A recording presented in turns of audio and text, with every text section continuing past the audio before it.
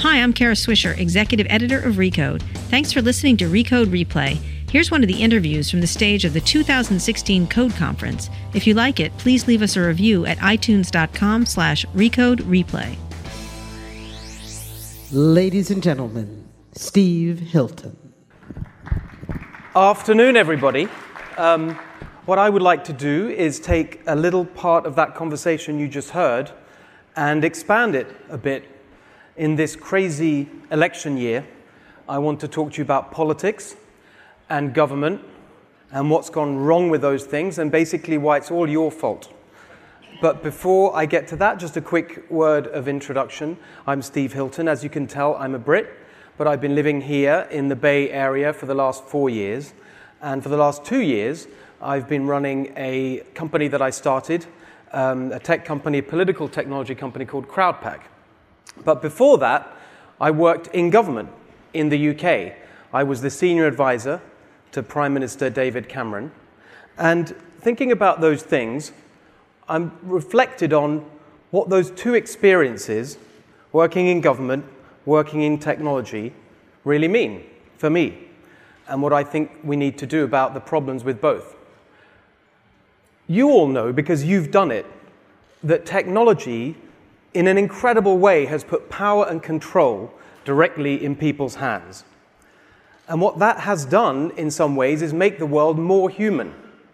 Now, I use that phrase because I've just written a book called More Human, and the argument in that book is that the central driver of the frustrations that people feel with government, with their daily lives, the thing that really underlies that is that the systems and the structures that we've built to run the modern world have become too big and too bureaucratic and too distant from the human scale.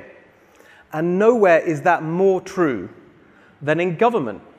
It's the one thing that feels like it's been completely untouched by the revolution that you've played such an important part in leading. Now, when people think about government, they think it's something that is not necessarily for them to get involved in. It's someone else's job. It's the insiders. And I think that is such a shame, because I think you, as a sector, as technology people, could do so much to make government more human.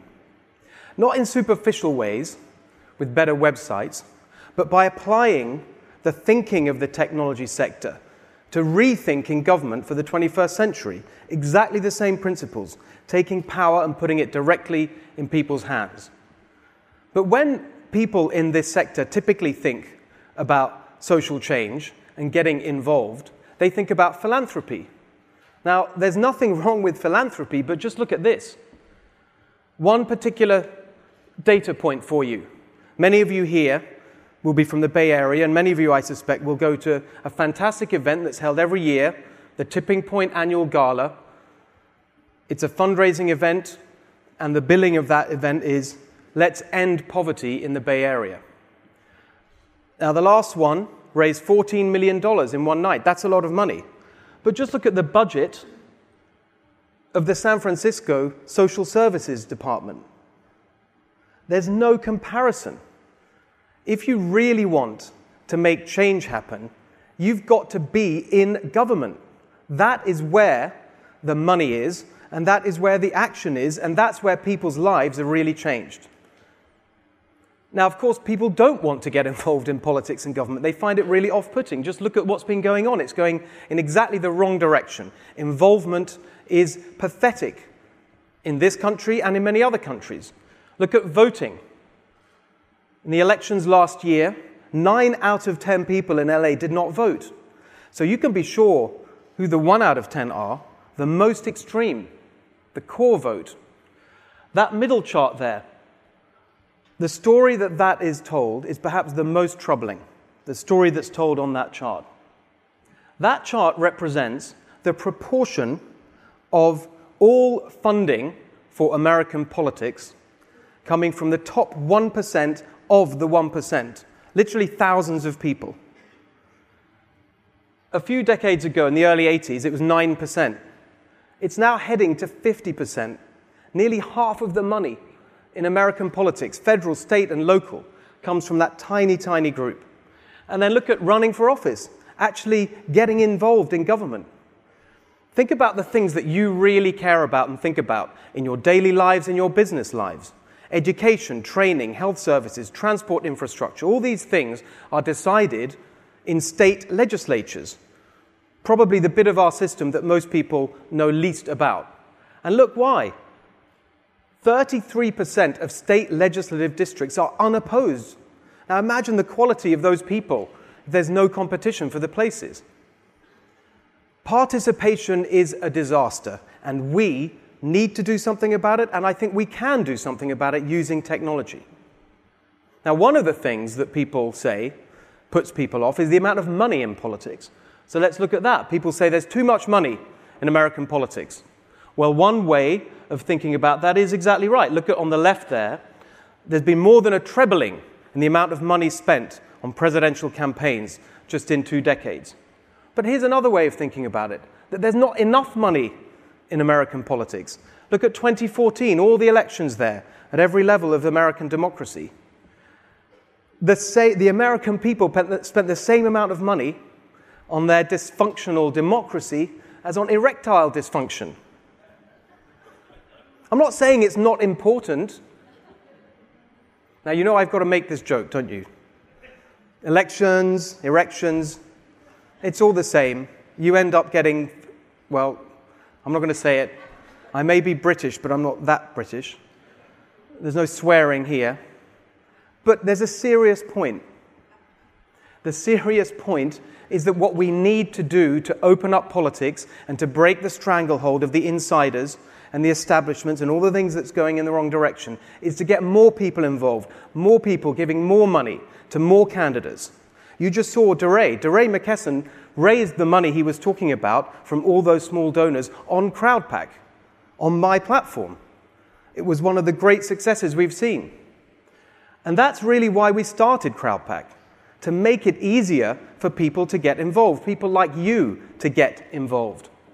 Here are just some of the things that we're doing to help boost political participation. We want to help boost turnout in elections. One of the reasons people say they don't vote in elections is because they have no idea who the candidates are, especially at the state and local level.